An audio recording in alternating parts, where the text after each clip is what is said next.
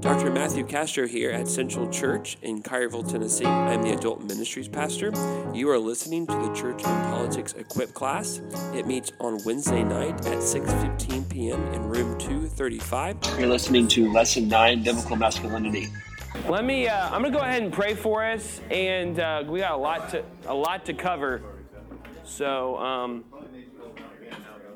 let me pray for us, and then we'll get started. Let me pray.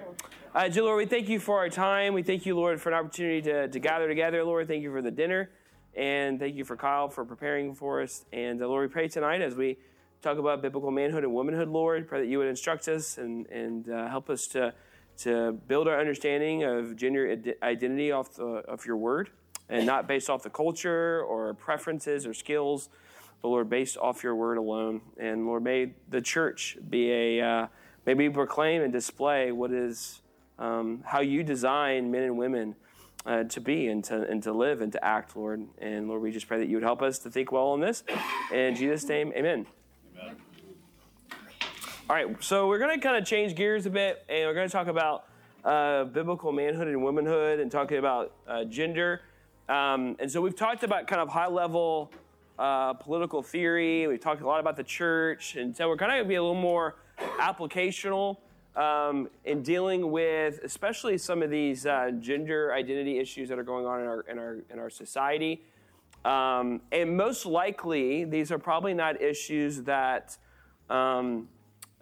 you're probably going to have a lot of high-level political conversations about, but you'll have probably a lot of conversations with just people, probably even more personal if you have someone in your family or someone you work with, someone in their family, and they're struggling to understand all these things, right, as it happens, and what their thoughts are on this, especially people who are, immature Christians or non-Christians at all, and they really are they're not really grounded on and biblically understanding what gender is, and so they're trying to love their family member or their friend, while at the same time not really understanding really what this is and how to talk about it and communicate it, and so they stumble quite easily and are quite confused, and so for us to be able to help people, and also for our own thinking on this stuff is really important.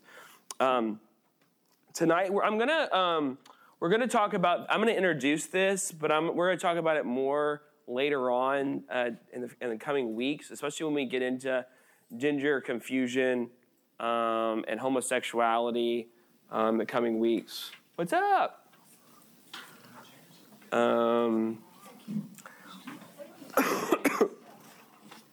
Looks like Tinsley was right. Tinsley thinks we should move to the room next door. So I'm thinking next week we move to the room next door. I think it's a little bigger. It's not a lot bigger, but it's a little bigger. So we won't do it now because that would just be crazy.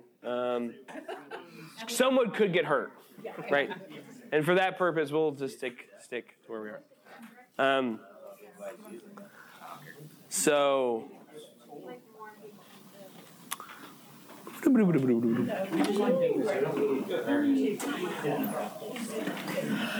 there is notes. There is a roster. If you're not on the roster, if you would just put your name on it and an email of some sort, I would appreciate that. We try to keep pretty good attendance, just for the sake of knowing who many people are coming. It's not like we see how many times you've been there. But if you do get perfect attendance, we will give you a slap on the back.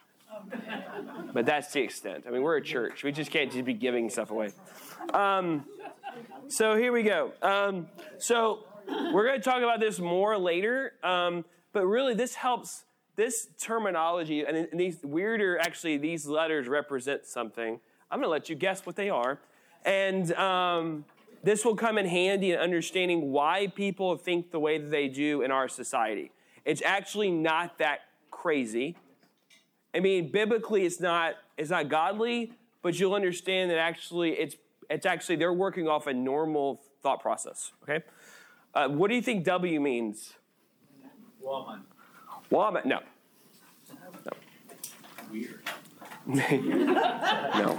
Wild. No. Where do we live? Western. Western. Thank you. Western. What do you think the E is? Entertainment. No. No. Some of you are overly educated.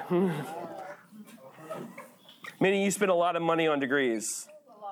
Like me. I is not institutional. No. What do we call the blank military complex? Industrial. There you go. Industrial. And then what do you think the R is? Reason? No. No. Radical. Most of people in Cairville. Rich. What is D? No. Democrat. What's the political Democratic? Yeah, thank you. Democratic. What do you think what's the E? Western, educated, industrial, rich, democratic. Nope. Egalitarian? What would you say is the spiritual climate of America or the West? No. What's the opposite of evangelical?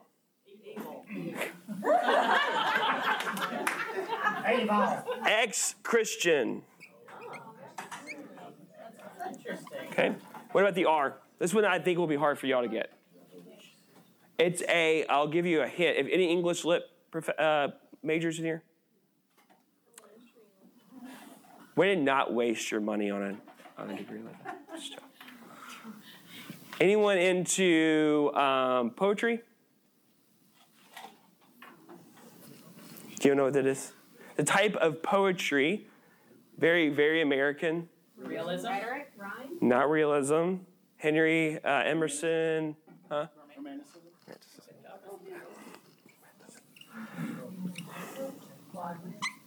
I think that's one right.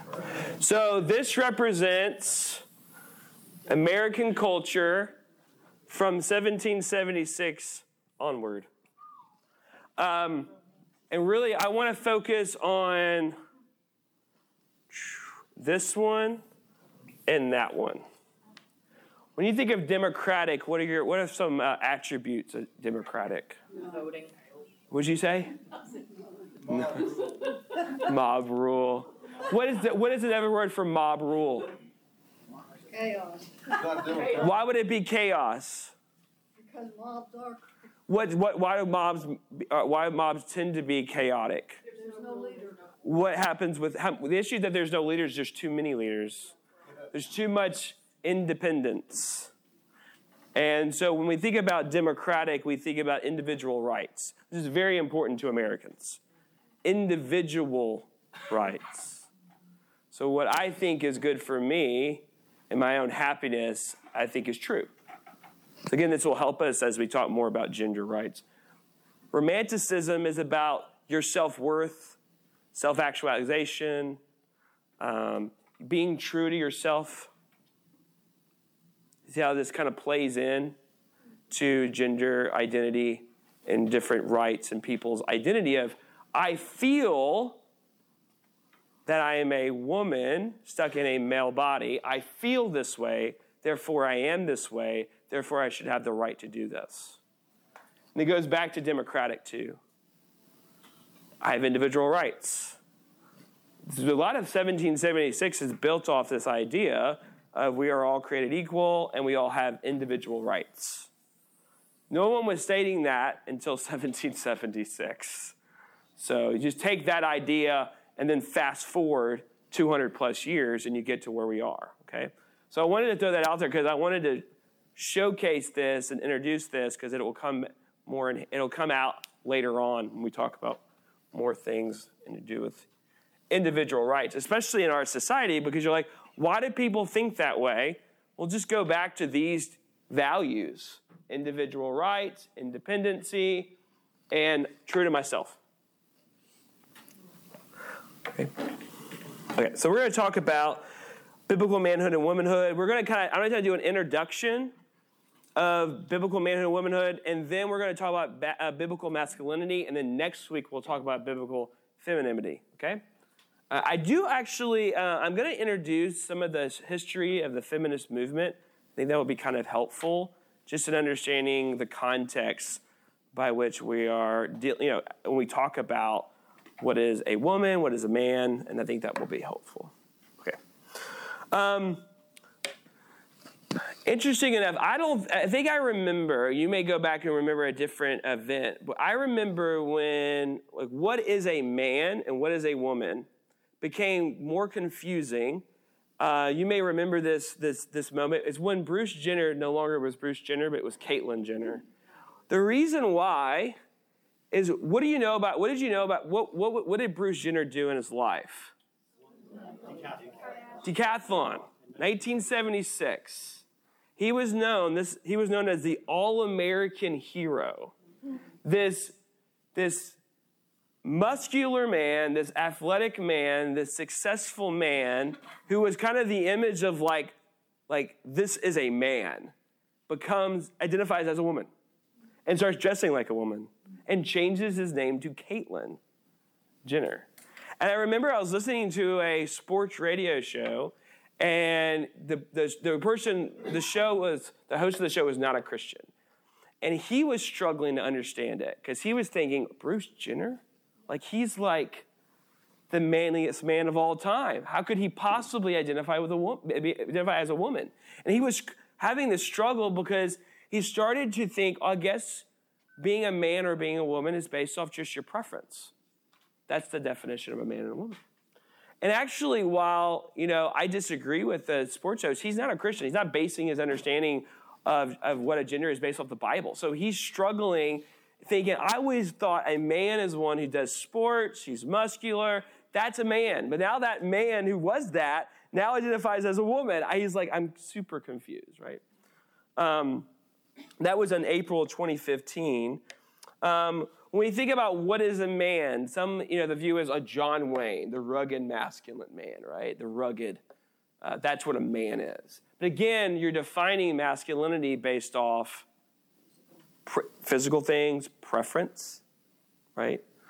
And the question is that how he based what a man is? Is it based off preferences? Is it based off skills and talents? Or is it based off something else?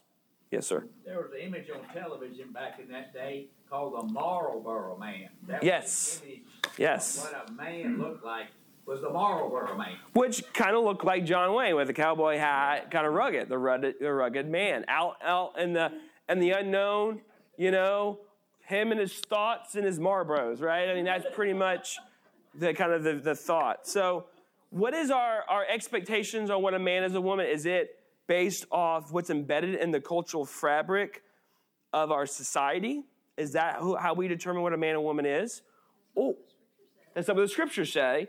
So we got to be careful that we are basing our understanding of what a man and a woman is based off scripture and not based off cultural preferences or what the culture defines what a man and a woman is. So, because right now, going back to this, the definition of a man or a woman is very fluid. Why? Because of individual rights and being true to yourself. So if you're using these values, that's why it's so fluid. Because people's feelings are fluid. Just denying science. Yeah, they're... It's not based off biblical, or that, but it's just based off science. Well, and science has lost a lot of authority over people. Especially with COVID was one of these major issues. But science is seen as restrictive, right? It's restricting what I want and what I feel. And if I feel a certain way, well, then that's true to me. And it doesn't really matter what science says or what you say. It doesn't really matter. Because what I think is what I think, yeah. I've even heard the argument about science and the fact that, science can also change the man into a woman or a woman into a man, so they are like discredited.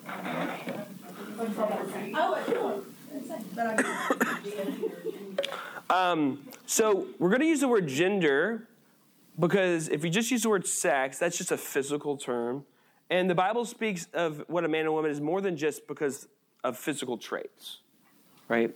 There's more to it than that. It's more comprehensive than that. There's a disposition that God has designed man and woman to have, a disposition. It's a man or a woman has innate traits. It's more than just physical things, right? So we have to understand, though, just as we think through this, that Scripture is sufficient. God's word is authoritative, hence why we're using God's word to help define what a man and a woman is and help us understand what those things are. Because God's word is authoritative, God's word is sufficient, God's word is clear on matters like these, and God is the creator. So I think it'd be appropriate to go to his word since he created man and woman, right? He's the one that is giving. It has a man and a woman he has created for a particular purpose and for his own design, for his own purposes. And so it's important that we do that. So let me give you kind of a biblical theology. It's starting with creation, fall, redemption, and then restoration. Okay, those are kind of the four categories of the vision within Scripture. So if you have a Bible, Genesis chapter 1, we'll go to 26 and 28. We see that God's creation really does help us understand what a man and a woman is. Can somebody read 26 through 28?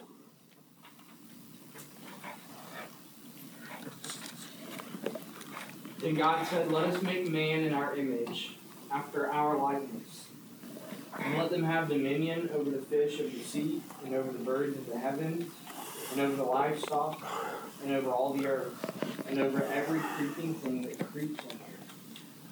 So God created man in his own image. In the image of God he created them. Male and female he created them. And God blessed them.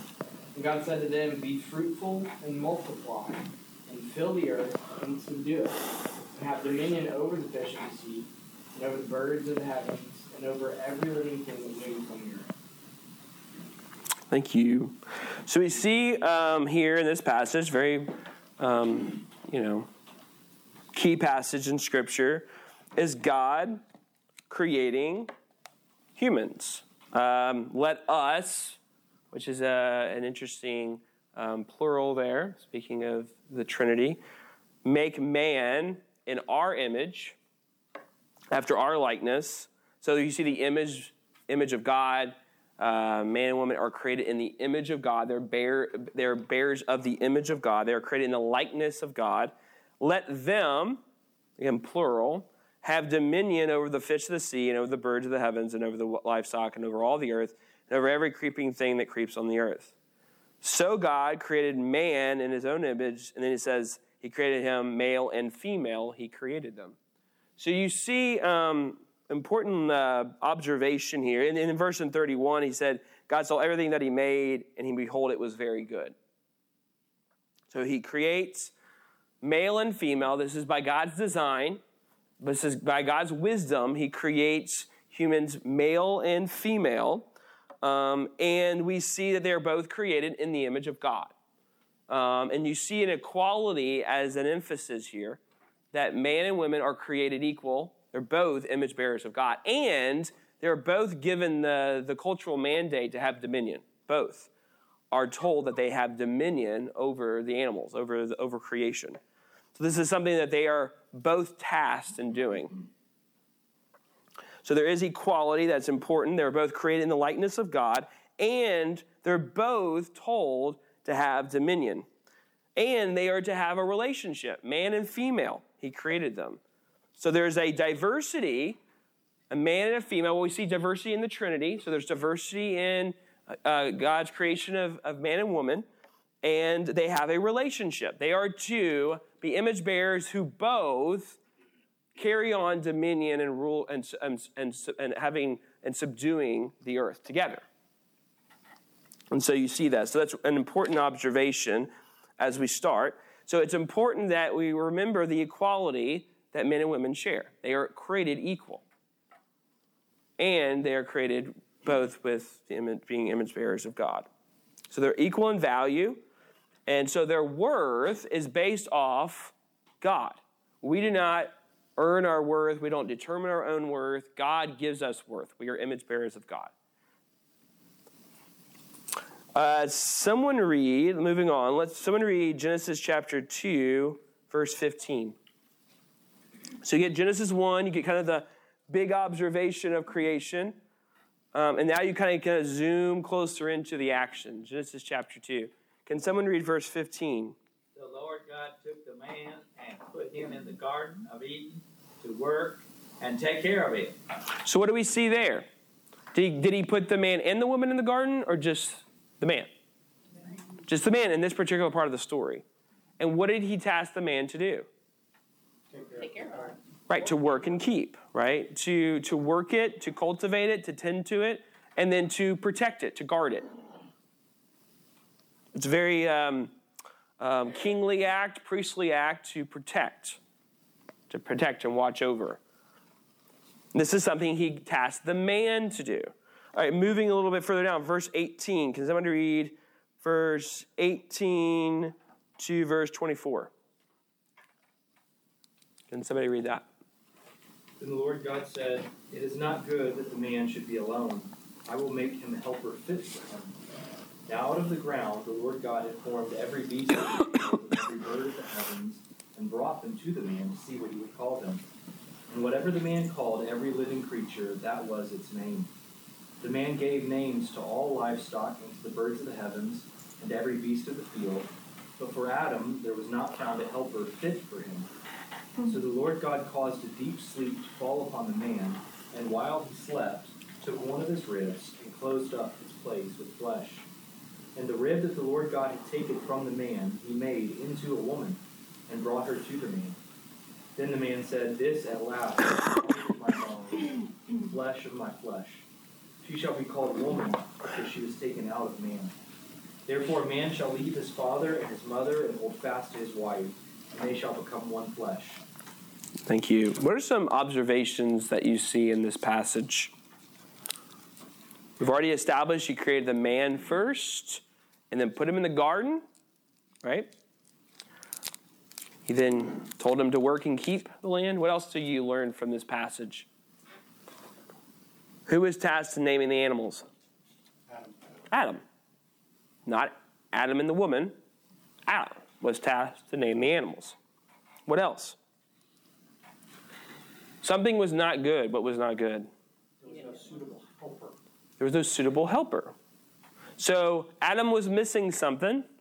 He was missing a helper, right? A suitable helper, as we find out, right? Because the animals, there was none of the animals, they were not suitable helpers to Adam. Okay? What else do we learn? He was not awake when she was created. Okay, so he did not create her. God created her. Did he create the woman from the ground like he did Adam? No. So Adam is created from the ground, but she was created from him. From him. What's the significance did he make man while he was asleep? Pain, I don't know. But he woke up and there was one. That's right. Which, interesting enough, that's kind of where we get our marriage traditions, right? Where traditionally, unlike some of us are non-traditional people, right? You're not supposed to see the bride until she walks down the aisle, right? Well, you see that God brings her to Adam, right? And there's a kind of he didn't see her being made. She was brought to him, right? And his reaction, what was his reaction to this? Yeah, woman. Yeah, that's right. He was very pleased. That was the first arranged marriage. Yeah. That's right. Well, and he had nothing to do with her creation. Like he didn't. The implication that God put him to sleep, took his rib, made woman, and then woke him up means he didn't go to God with a list of this is what I want in my helper, this is what I want it to be like, and right. this or that. And Adam's not the one who said that it wasn't good that Adam's not the one that said, hey, God, by the way, it's not good. I need a helper. God's the one that makes that comment, right? God says it is not good because Adam does not have a helper.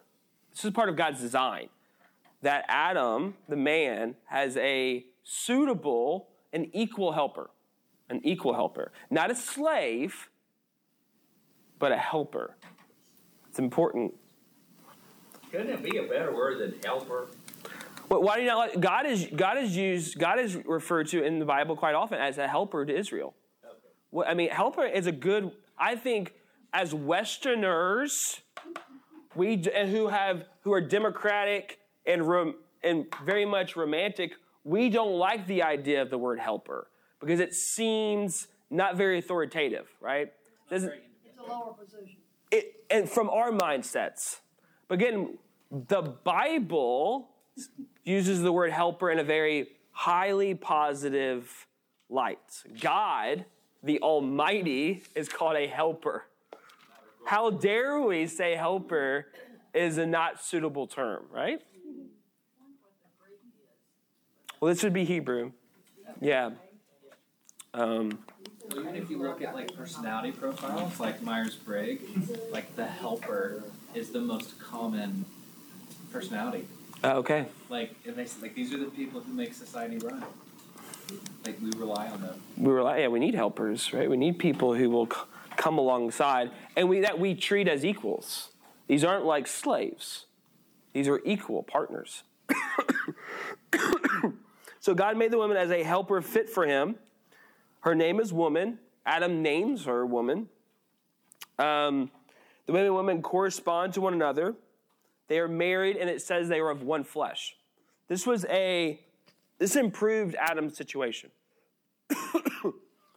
Adam's role as the image bearer of God, who has dominion over creation, who has to work and keep the land, is now better because now he has a suitable, equal helper who's also an image bearer of God. Okay? These are all helpful things when we think about what is a man and a woman. Well, it probably was, where's she been on all that? Why has she been helping me with the garden? Yeah, I need some help. Yes. She could have thought of good names. That's it. What would? I have one in my mouth. Thank you.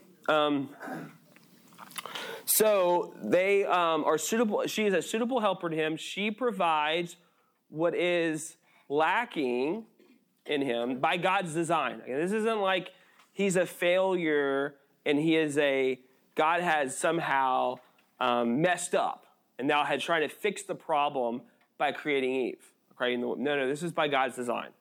We already went to Genesis 1. They were both created in the image of God. Now we're getting the more focused in story. And Adam is created first from the ground. He's placed into the garden. He names the animal. He's called to work and keep the land. But now he has a suitable helper to, obviously, for not only keeping and working the land, but also in the dominion and filling the earth. That's a really important part of this. How is Adam supposed to fill the earth by himself? Right? This is really important. So there's an equality. They're both image bearers of God, but there's distinct strengths. She is a suitable helper that he needs. So she's providing things that he doesn't have. And he provides things for her that she doesn't have. One interesting note is the relational center. The last verse in this passage that we've read in verse 24, it's interesting how it's written, therefore a man shall leave his father and mother and hold fast to his wife, not the other way around. So and a way to think of this is that she is the relational center of the man and woman. He is to leave his family and hold fast to her. Again, there's distinct roles, distinct strength in this relationship. I mean, he is to cling to her. Okay? So that's kind of creation that helps us understand this is by God's design. Man man is created first to work and keep the land. And we'll talk more about that when we get into biblical masculinity, and more specifically what a man is. But a woman is significant, equal image bearer of God, who is a helper to the man in the having dominion and filling the earth and subduing it, okay? And having dominion over the creation itself. Are there any questions so far? Help is a good word. Helper is a great word. It is not a demeaning word. It's not a word that's substandard. It is a very, very good word. Hopefully you would consider yourself a helper. It's the word God also uses for a rescuer. Yeah. To describe his salvation of Israel. Right. What is Israel in slavery to Egypt? What do they need? They need a helper, rescuer, right? Who wouldn't want to be related to that? I'm just saying. Any other questions? Yes. Not a question, just a statement. As Christians, it's easy for us to refer to Scripture. But in our culture now, there are more non-Christians, and they don't believe in the Bible. So how do you convince them about the gender issue? Use the Bible. But they don't believe it. That's not their... But that's the truth. The truth is the truth regardless if you believe the Bible or not. But they won't accept that as well. I know, but they are denying truth. Yeah, they're denying truth. And I think we as Christians need to continue to trust and proclaim the truth, regardless if people don't want to believe it or not, right? Continue to say, and I'm not saying like, this is the truth, take it or leave it. I'm not saying that. Maybe, I don't know, maybe for someone like, you've talked to them 100 times, it's like, hey man, either take it or leave it. This is what it is. This is the truth. Accept, this is God. He's the creator. He has authority over your life. He's the Lord. You do not have authority over your life. And this is what a man, this is what a woman is, by his word. It helps to point out that God's way works. It works. The world's way, there's so much that's messed up, that's complicated, that doesn't function. It doesn't achieve the result they want. God's model does. And that's great backup for, you may not believe this is God inspired, but you can't deny it works. Well, non-Christians, that's your God, not my God. And they may say that, but... Seriously, it's not easy for us to talk about it ourselves. Right. Out in the world, it's not easy like that. The question, go ahead, yeah. One of the things I would say too is because it is such like a hot button issue this day and age, you do see a lot of churches and a lot of Christians in trying to debate with non-Christians, go to these issues and try to debate these issues, but you're not going to convince a non-Christian to accept your worldview here. And the only thing that will convince them is catching a glimpse of the person of Christ. That's right. And so I think when you're getting to those sorts of conversations, you just have to reorient the conversation. They'll just say that's your truth and my truth is different because I believe that's the Scripture. But we don't want to. We still want to be clear because we can actually make it worse by being super confusing. There are definitely churches and Christians who have actually been more harmful by trying to untangle this, by actually trying to weave in non-Christian views on gender and sexuality along with biblical Christianese, and it becomes far more confusing and actually not clear at all. Clear as mud. Yeah. Well, you've got people like Ben Shapiro and Matt Walsh who try to answer that question from a more scientific or political standpoint, and they've been just as effective at convincing other people as we are trying to use the Bible. At the end of the day, people just their hearts are hardened. So you go back to the Bible when you can, and it may not work, but hopefully it does. But yeah. I think it's important to consider too. Even we see a precedent set all the way from Genesis of a desire by God set for His creation to mirror creation what healthy relationship looks like, particularly in the matter of a relationship between creator and creation. And he sets them forth as mirror images of that, to display that before creation.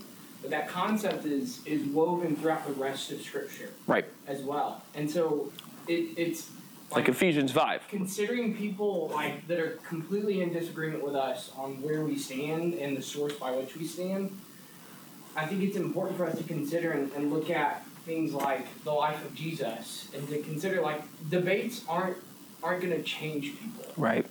Debating does not change people. Right. It might prove a point, or it might disrupt an idea, but it does not change lifestyle. But when we look at the life and the ministry of Jesus, we're seeing somebody who is dedicated to truth, but is opening up a window into their own life for the people outside of him to look in and to see what the right life looks like. Yeah. What the healthy relationship looks like. Like, he allows himself to be examined from without by those who disagree with him, not in a manner of debate and staying on a soapbox and screaming, but saying, look at what this looks like, and see the true goodness of what this looks like. And I think that's what we're tasked with as Christians, not to merely debate people. Right. I can scream until I'm blue in the face with somebody that I disagree with, and it's not going to change their lives. Right. However, if I'm willing to allow them to look into my own life, to look into my marriage, my family, and to see how God's ordination and design for marriage is intended to look like, even when I fail, for them to see the outworking of that, like he designed from the very beginning with Adam and Eve. Right. For creation to lay witness to what it looks like in that relationship. I think that is our greatest means of convincing. Right. And that's not even for the point of convincing people, but that's the idea. He does that with Israel. God desires for them to be a priesthood among the nations. That we would see right relationship between God, between Creator and creation. And it's continued through the life of Jesus, and I think that's what we're tasked with as well. As someone who's interacted with these issues, I have found that it's not just truth, but it's a lot of grace and a lot of compassion and a lot of care, like personal care. That information is channeled through that.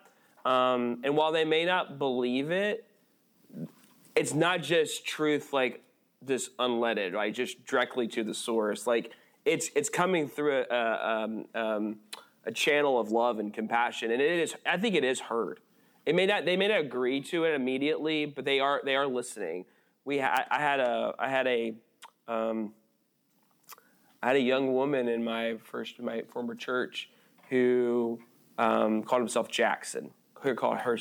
She called herself Jackson because she dressed like a boy and acted like a boy and believed that she was a transgender.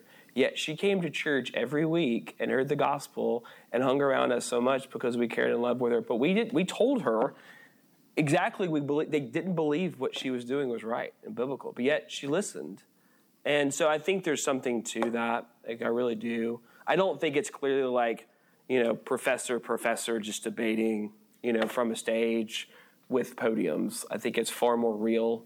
Do you see in the Gospels, right? So. Anything we try to say is useless because in the Scriptures, the only thing worthwhile is His word will not return void. Right. Mine will. Right. Right. So if I'm going to talk to you, then I need to talk to you using Scripture because that's the only thing I can say that has any value. Right. And the way that you speak it and the love that you present it is a part of it. It is a part of that message. Let's talk about the fall, because the fall does radically, it changes what we see in creation. So we're not going to go into all the details of Genesis 3. We've talked about it before. You've been in Bible studies before. But we see that, Eve is seduced by the serpent. She eats from the tree. She then gives it to her husband. And they are now, notice that they're naked. And they put, they kind of make clothes for themselves. And then they hear God come, and hear God in the garden, and they hide, right? And who, if you, let's go to the passage, verse 9. But the Lord God called to the man and said to him, "Where are you?" Then he said, "I heard you in the sound of you in the garden. I was afraid because I was naked and I hid myself." You see, who in this particular, in this account, God addresses Adam. Not Eve, but Adam. Adam again, he was created first. He was created from the ground. He was commanded by the Lord to work and keep the land. She was a suitable helper for her. She did eat of the fruit, but he failed to be the protector of the garden. And so God addressed the king and said, where are you? Who told you you were naked? Right? Who told you you were naked? And we see that when they are cursed differently, right? There's distinctions even with the curses. Adam, the ground is cursed from where he came. His work was cursed, right? And then childbirth was cursed, right? It was going to be painful to her. And so you see they were different. There's distinct roles that they had, and then God cursed the roles that he gave them, right? And so there's a brokenness in the world. There's confusion with what a man and a woman is now. There's confusion. There's distortion. There's sin involved. There's a corruption of what God's design is. And that's when we get into things like gender dysphoria. We get into homosexuality. We get into broken marriages, broken families, marital strife, adulterous relationships and affairs. These are all byproducts of Genesis chapter 3. Okay? So all the gender identity issues that are just causing you so much frustration on the news go back to the fall. This is not a byproduct of the Democratic Party. It's not a byproduct of communism. It is a byproduct of the fall. Homosexuality was in the world quite early. Quite early. And I'm pretty sure gender dysphoria was, transgenderism was as well. Right? These things are not new. There's nothing new under the sun, right? Yeah. So, go ahead. So, yeah. I mean, some of the laws given are men should not dress like women, women Yep. should not dress like men. So that had to be going on, or it wouldn't have been a rule given. Correct. Exactly. Redemption in Christ is the third point. So, we have a fallen world. God's design has been corrupted because of the fall. And we see that Christ, who is the image of God, Colossians 1:15, brings redemption and brings redemption for what a man and a woman is. And he offered his life to restore us and to bring in a new creation, right? 2 Corinthians chapter 5, we are new creations in Christ. So as men and women, we are now new creations in Christ and restored in our ability to live out God's design because of Christ. And then also in Galatians 3:28, there's no male and female, for you are all one in Christ. Man and a woman are equally saved by Christ, equally redeemed, given the same inheritance, giving it both eternal life and given the Holy Spirit. Okay?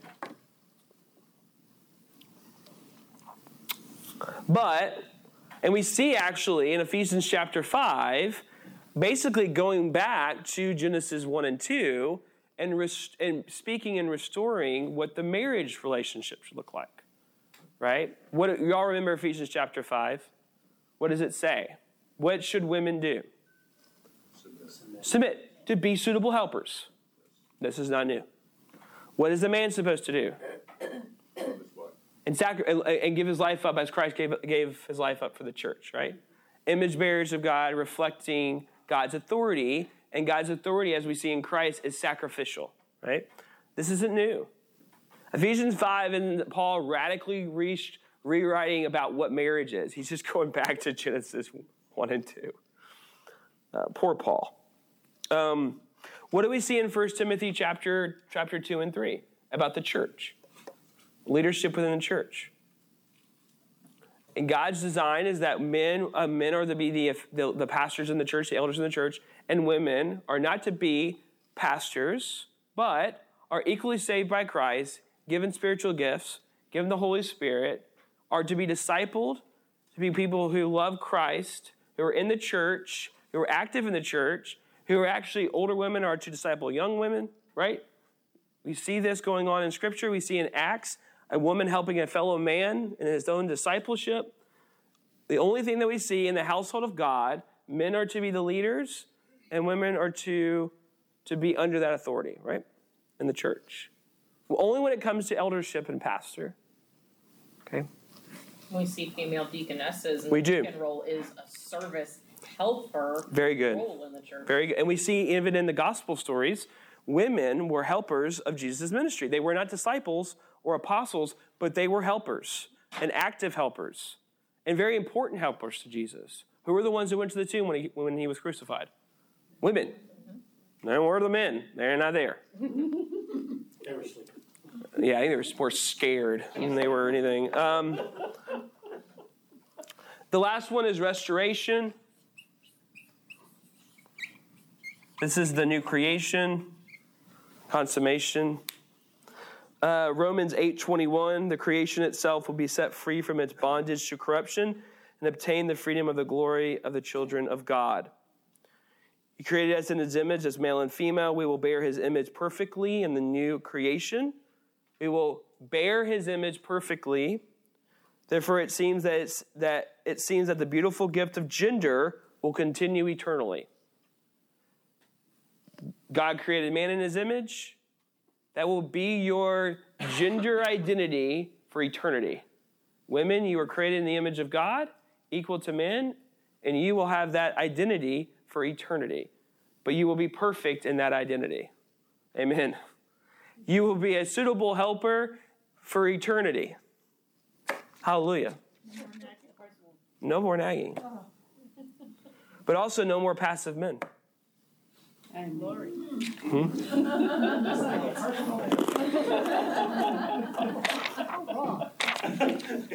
Okay. Any questions on any of that? We kind of ran through that. This is our hope. And so as men and women, we look to this, knowing that we've been redeemed by Christ. Our identity is ones who are of a new age. We are new creations in Christ. Hence why we live out those eternal roles. Okay, we're going to look at biblical masculinity in the last 30 minutes that we have. We may spend a little bit of next week on this too. What does it mean to be a man? Let me know. Because I am a man and I don't know what it means. What does it mean to be a man?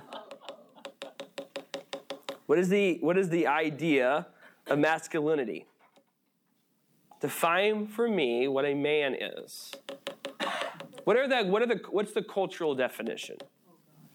Not what the cultural definition was 50, 60 years ago. What is the current definition of what a man is? I don't know if that's true. She had it on the. What'd you say? Whatever you want it to be. I mean, if you're going by today's definition, it's whatever you want it to be. Okay. Well, mostly I would say, though, the world's very aggressive toward very masculine men. If you're very, well, just there seems to be a lot of inflated ego. Just the idea of a man who's very strong, who's very controlling, who doesn't cry very much, who, there seems to be this idea that those men are, all toxic evil and toxic. Yeah, there seems to be a lot of emphasis on toxic masculinity. As a bad thing. Yeah. I was about to say, I think it's more of the pushing towards the opposite direction, right? Right. It means never having to apologize. Never having to apologize. Yeah. And too often, though, as a husband, I feel like I apologize all the time. So I don't know if that's more of a fantasy terminology or if...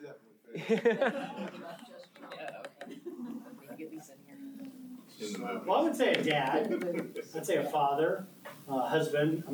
But I like when I'm thinking about a man, I think Tim the Tool Man. I really do. Yeah. Ron Swanson? Yeah. Yes. Yeah. How to be a man. What is it? What's the book? Steps. Is it the steps to be a man? Yeah. Just be a man, and then number one. Yeah. Leadership, right? Protection. Yeah, these are all kind of things we're going to talk about. We're all image bearers of God, but men are supposed to be image bearers of Christ himself. Yes. And so are women. Yeah. So are women. To be leaders and be sacrificial. Mm-hmm. And the question is like, well, I agree with what Trey's saying. If there any distinctiveness about a man, I think the issue today is that it's like, well, men aren't really any different than women. They're both similar. There's not any difference, right? And the question is like, well, okay, that means, is there no distinctive? Like, is it really, there's nothing unique about being a man or what's unique about being a woman? The Bible says there is, but so like, how do we help continue to kind of, as we talk about what a man is, there's that biblical blueprint there, right? We can identify, that's a man, and that's someone who's not acting like a man. Well, men are bigger and stronger regardless. Kind of goes to the athletes who say they're men and women. They're still stronger. Right. I mean, it doesn't matter what a man in general is, just stronger. Right. So there's some physical traits. Are there other aspects of what a man is that maybe aren't just necessarily physical traits, but actually like innate dispositions? And brains work differently. Yeah. Waffles, I think is. Versus spaghetti. Yeah, versus spaghetti. Yeah, I think it's a good one. I think sexually, God made men different, and I don't mean literally like the physical nature. I mean literally the way men's bodies work, hormone-wise. Their sexual needs, the way their mind works sexually, is different than the way a woman functions. It's different, of course, not in a bad way. And of course, sin does affect that too in a lot of ways. Because when we even read Song of Solomon, you see a woman who is equally engaged sexually, right, as the man is, right? So there is something where, unfortunately, and we talked about this in the marriage class on Sunday, where it seems like, well, the man only cares about sex and the woman doesn't care about sex at all. But then we get Song of Solomon, we see something where they are both interacting on this particular issue, right? And I agree with you, there is a difference, but I think sin has somewhat pushed away from this kind of balance that maybe we even see in Song of Solomon. Women are wired different. They are wired differently. Thank God, because they can keep up with kids, children, and 1,000 other things at the same time. We have a limited focus. We have a limited focus, yes. We have to zero in on things. That's right, because we're waffles. Remember this. Yeah, we stay in our box. So let's look at some foundations for biblical masculinity. I think I have these in your notes. Starting off in Genesis chapter 2, verse 5. Again, Adam was created from the dirt, from the dust of the ground. Even Adam means, ground, earth. He comes from the earth. He is a man of the earth. He is a creature of the earth. And he is to work the ground. And so, Genesis chapter 2, verse 7, we see he formed the man of dust from the ground. Verse 9, and out of the ground, the Lord God made it spring every good tree. Verse 15, the Lord God took the man and put him in the Garden of Eden to work the ground and to keep the garden. Verse 19, out of the ground, the Lord God has formed every beast of the field. And then he tells Adam to name those beasts from the ground. Is this right? No, nope, it's not. Yeah, it is. I'm good. And then he is to exercise, he's made from the ground, he's supposed to exercise dominion over the things from the ground. He is to tend and work the ground. He is to protect the ground, to protect the garden. So everything is connected to the ground for this guy. Hence why men like the dirt and like to get dirty, I suppose. We're just people from the ground, and that's just what we do. You're made up. Yes. So we, as men, bring order to creation. That's why men like to go outside and cut their grass a lot. I've been 3+ hours cutting the grass. Why? Because I want the ground to look good. The children were not all over him when he grew. Yes. There you go. That's why. We like to rake the leaves because that doesn't make the ground look good. I like order. It's interesting about men. They don't do a good job of maybe this is not all men, but I notice some men, they don't do a really good job of putting their clothes away, but yet their garage looks very neat and orderly. And they're, like my father-in-law, like their house was always a mess, but his stuff seemed very orderly. Things were placed where he wanted them, and he knew where everything was. There's a certain desire for orderly things. Genesis chapter 3, 17 through 19. What is cursed for Adam? The ground. The ground. His work is cursed. It's going to be much, much harder for him to produce things from the ground. So that's one foundation of biblical masculinity. The second one is working and keeping. He placed him in the garden to work it and watch over it. So working and keeping is a part of the foundational understanding of biblical masculinity. This is a responsibility given by God, was that he would to work and keep the garden, keep the ground. This is the context by which God placed him to work. And if you're a man, God has placed you in some context to work and keep, right? It could be a lot of different things. It could be working here at the church. It could be working in your home. It could be working at Home Depot. It could be working at wherever God has placed you. Whatever your context is, you are called to work and keep.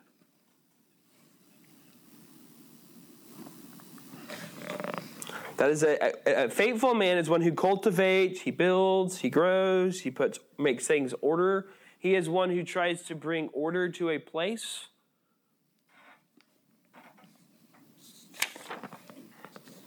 Any questions on any of that? He's also when the honeydew list was invented. What'd you say? The honeydew list. When was that invented? The honeydew list. Because you're good at it. You're good at getting things done off the list. You go and just do it, right? You work and keep. There you go. And husbands are to be nourished. They're supposed to nourish. You're people who cultivate. You nourish souls. You nourish life. We see in Ephesians chapter 6, a father is called to raise their children in the nurture of the Lord. It doesn't say that to women or to the wife. It says it to the husband. Husband is called not just to go outside and cut the grass and disconnect emotionally. Actually, it's the opposite. You're to work. You're to cultivate souls as well. Tend to hearts. And again, when we say all these things, it's not that women aren't also going to do these things. Women are going to work. Women are going to put order to things. Women are going to nourish. Women are going to tend. Women are going to cultivate. But men primarily are supposed to do this. And the question is, if you are a man and you're not doing, if you're not cultivating, if you're not building, if you're not nourishing, you're not tending, you're actually not doing one of the foundational things a man was created to do. That's why men who have no drive and no purpose, they sit around and play video games all day. What's going on? They're not doing a lot of cultivating of people. They're not working. They're not keeping. They're not protecting. They're not guarding. They're not cultivating. They're not doing much of anything of helping other people. And they're not actually fulfilling one of the foundational things a man is called and created to do. It sounds like justification to take the kids out to help you with the yard work. There you go. They're nourishing. You're nourishing, right? Future minds, right? I think that's good. Absolutely. All of those words are helping.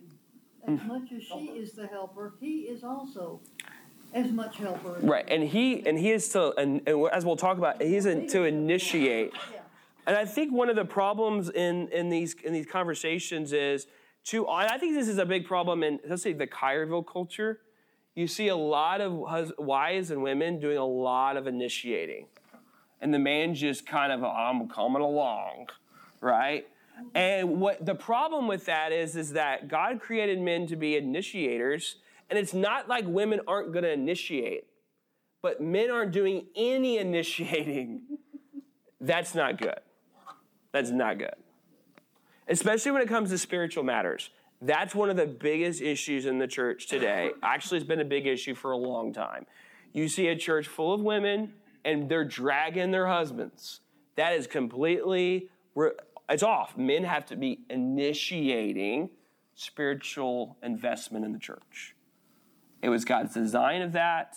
And I just pray for these women who have to literally, they're the only ones coming. The husband's just like not interested. And I think ultimately that's not to her benefit either, right? And so, yes. The unfortunate thing is that's been going on since probably the beginning. Oh, yeah. Peter had to announce it in his first epistle in 1 Peter 3 when he said, wives, be a good example to your wives so that you can win your husband over to Christ even without a word. That's right. That's exactly right. So being a man is not about, being a soldier and fighting battles and having adventures. It's about people who cultivate, who protect, who provide, who tend, who nourish. I think also they need to show vulnerability. Mm-hmm. I think they need to show humbleness. I think they also need to, I remember one time I saw my daughter in front of some of her friends. Mm-hmm. And I remember her going, some of her friends later, she goes, they've never seen a dad say, I'm sorry. Oh, yeah. And I was like, she goes, I can't believe it. She goes, yeah, I say I'm sorry to you probably 3 or 4 times a week. Right. So the importance of humility. Yeah. Right. A man is a humble. Yes. Something to go back to what you were saying about your husband's in church. I remember that I remembered a statistic that I'd heard, and I looked it up so I can remember, but it says that if the mother is the first to become Christian, there's a 17% probability that everyone else in the household will follow. However, when the father is first, there's a 93%. Mm-hmm. Mm-hmm. That's significant. It's very significant. 3 and 17. 17% for the mother, and then 93%. So we've talked about the ground, working and keeping, and now a pattern of responsibility. Adam was given authority. There's a responsibility. He was the firstborn. He is to be responsible. He has authority. And the woman is a suitable helper to him. And this gets back into the importance of initiating. Initiate. And that's one of the issues what we see in Genesis 3, right? Where is Adam? He's lost. He didn't ask for directions. And what is significant about Genesis 3 is the serpent asserted his authority. He went and talked to Eve, to the woman, and did not talk to him. And what we see is his failure in leadership. He failed. Hence why God addressed him, and why he is in Romans chapter 5 is compared to Jesus, and is because of his sin that death came into the world. Right? He's the head. He's the leader. He failed. He's the one that did receive the word from. And he was the one that was as the authority, right? It is his job to communicate that to Eve and to protect her from the serpent. As a king, he failed to. He should have taken, if there were swords, he should have taken a sword and cut off that snake's head. But he didn't do that. See? And if he was taking care of the garden, he knew what that was. And what was, knew what the snake. I know. That's what I'm saying. Yeah, that's what I was saying. I said if there was, yeah. Why didn't he bring it to his attention and encourage him to? We're not going to go there, Bill. One important thing as we talk about this is the context by which the covenant relationship between Adam and Eve, he had authority. She was a suitable helper to him. We don't build off that like I have authority over Jordan. I don't have any authority over Jordan, right? So we don't make this view that now every man has authority over every woman. That's not the context that is presented here is a covenant relationship of marriage. We also see in the church the covenant structure of God's household when we get into pastors and elders. Okay, so there is a context by which these roles are presented. Okay, we have a few more minutes. I'm going to move on to the next. So again, like one of the things we have to make sure that we do is not define masculinity based off skills. Right? A man is someone who likes hunting. If you don't like hunting, you're not a man. A man is someone who's is handy. If you're not handy, you're not a man. A man is someone who likes sports. If you don't like sports, you're not a man. You see how? Yeah, sorry. My wife just said I'm 0 for 3 so far. But again, you know how discouraging that, again, we laugh, but how discouraging because that's what happens. If you don't like those 3 things, then I guess you're gay. Or I guess you're not a man. But that's how these things, you laugh, but this is exactly how these things work. You know what? I'll say this personally. I know someone who's homosexual. And one of the major reasons why, I might say it's the only reason, but it's because kids at school made fun of him because he didn't like sports and he didn't dress a certain way and didn't talk a certain way. You know, he was treated, oh, he must be gay. And so when people call you gay, what do you think you're going to identify as? Gay. You see how that's how you're defining masculinity. Now, I'm not saying that was the only reason, but I'm saying it was a strong influencer. It really was. Mixed up the other way, too. If a girl or a woman likes sports right. or wants to play. Or, things like that, it confuses that side. Yeah, I mean, I had that experience when my parents, we lived overseas, football, all that stuff was not part of my life. And when I moved back to the States, my mom distinctly had this memory she told me about, she's like, Sean, why are you so sad? I was like, I don't get people here. I don't understand. All they care about are trucks and football. And I was called gay growing up, but I cared, but I never took it personally. That's not where I took my personal identity. Right. And I was fortunate to have a family that raised me that way. So I mostly could just let it slide off my back. But I had my best friend growing up. He was called to the Navy SEALs, went into the Navy, completely failed. I mean, just crashed and burned, made terrible decisions, got out, went through this 5-year identity crisis. Because he had his identity wrapped up in completely wrong things. And so his natural conclusion must be, oh, well, I'm actually a woman. Yep. And that's what, you could just see, well, no, your issue is your identity was you were a Navy SEAL. And that just wasn't true. Right. And now your whole identity is completely messed up. Yep. Yep. If it weren't for him, we wouldn't know each other either. That's true. They have wave seals. Wave seals? Female seals. Oh. Yeah, well, you wouldn't make that one either. But G.I. Jane. I made a movie about this. Hey, question. Yes. In the 50s, when I was in high school curriculum, you could tell the courses you took were taken by girls. Yeah. And you had shop and other things. So during that particular time, the high school curriculum, the men went in this direction and the women in this direction. That's the way the high school is. That's not true today, but in the 50s, that's the way the high school curriculum was designed. Right. And again, the 1950s were not defining this by biblical terminology. They were building it off of cultural fabric, right? And so hence why they abandoned that.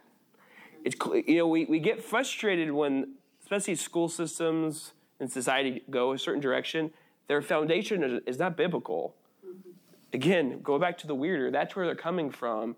So, preferences change. Cultural fabric changes. And so it's not surprising, when it goes the way that it is. We just can't follow the same direction by defining what masculinity and femininity is by preference. and skills. We actually fall into the same trap. I'm gonna give you a definition or a summary of biblical masculinity. I did not write this. Biblical masculinity is displayed in a sense of benevolent responsibility to tend God's creation, provide for and protect others, and express loving sacrificial leadership in particular contexts prescribed by God's word. What? It's in here. Yeah. Oh, good. You see that, and you start to think through that responsibility. Someone who's an initiator, who takes responsibility, who's reliable, right? Someone who you can count on, someone who will provide sacrificial service for others, seeks the good in other people, puts themselves below others for their sake, someone who is a steward of what they have. And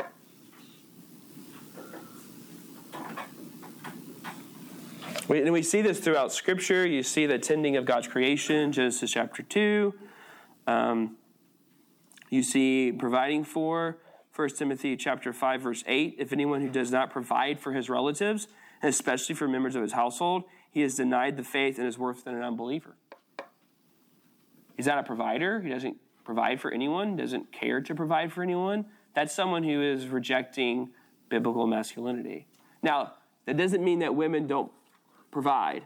It doesn't mean that women also do not provide for their families.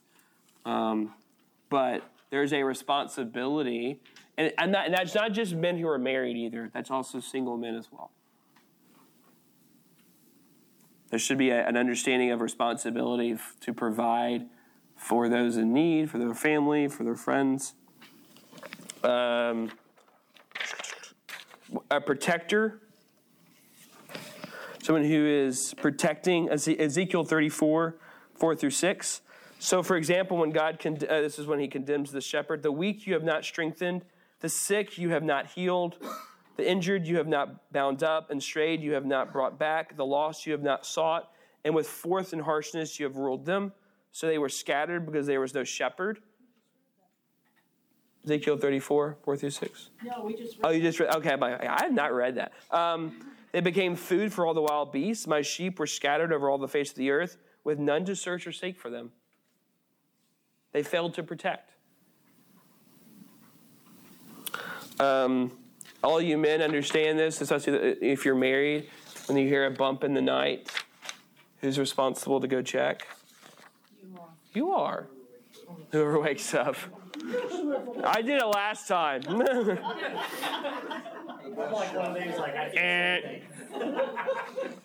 It goes back to that, but it goes back to that Genesis 2 passage. And again, it doesn't mean that a woman can't go up and go check. But from an innate foundational level, the biblical man is to protect, right? Is to protect. Doesn't mean that women don't protect. But when it gets down to this foundational understanding of what a man is, they should be one who is eager to protect, eager to take responsibility. Weird how you can hear like bumps in the middle of the night and whatever, and like I'll shoot up, get out of bed, and check it out. When the baby's crying, I don't know how. That's right. It's so easy. I know. It's interesting. It's so interesting.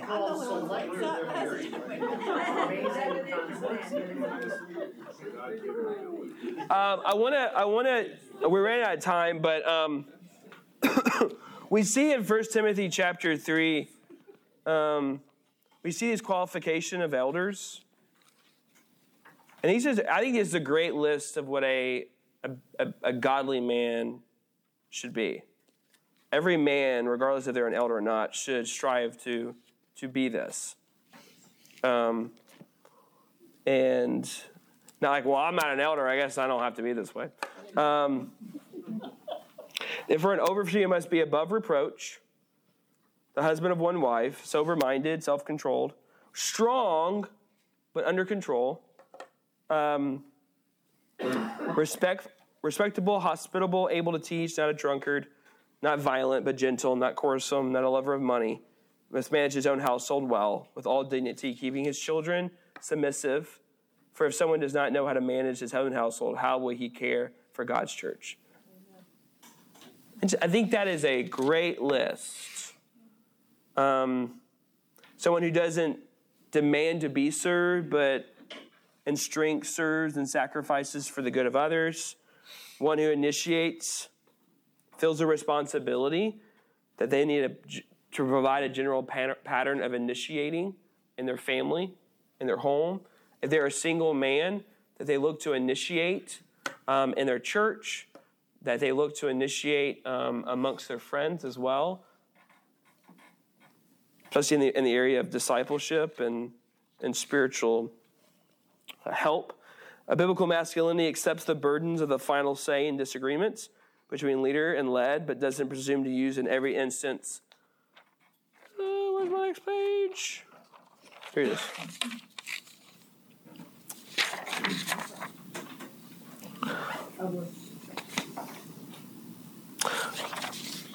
Someone who is a servant, who doesn't just demand that you do something, right? But leads by love and leads with humility. Not someone who just makes decisions on their own, but listens and gets counsel and says, you're right, I'm wrong, right? Someone who is called to leadership is called to repentance and humility.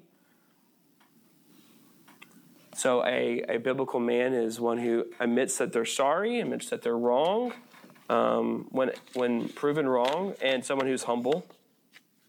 Are there any questions on any of this? I kind of ran through the last bit because I ran out of time. But any questions on any of this? The first Adam failed, but Jesus Christ, the true and better man, the true and better Adam, did not fail and succeeded where Adam failed.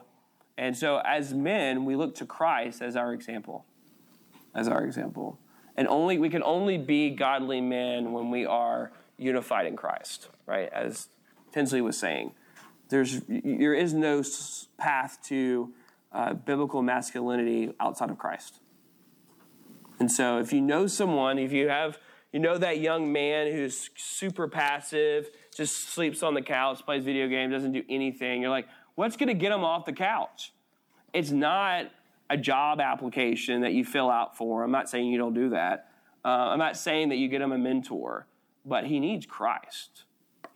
The husband that's not initiating in the home, it's not a mentor or some whatever else that you may push him towards. It's Christ. Christ is the only thing that's going to lead to a man living biblically and as God designed him to live. It's only through Christ. It's going back to those 4 points. It's the redemption of Christ. It's only through redemption that men will live as God designed them to live. Thank you for listening to Lesson 9, Biblical Masculinity. For more information about Central Church, you can check us out at centralchurch.com and learn more about our ministries and our classes, and we hope to see you back.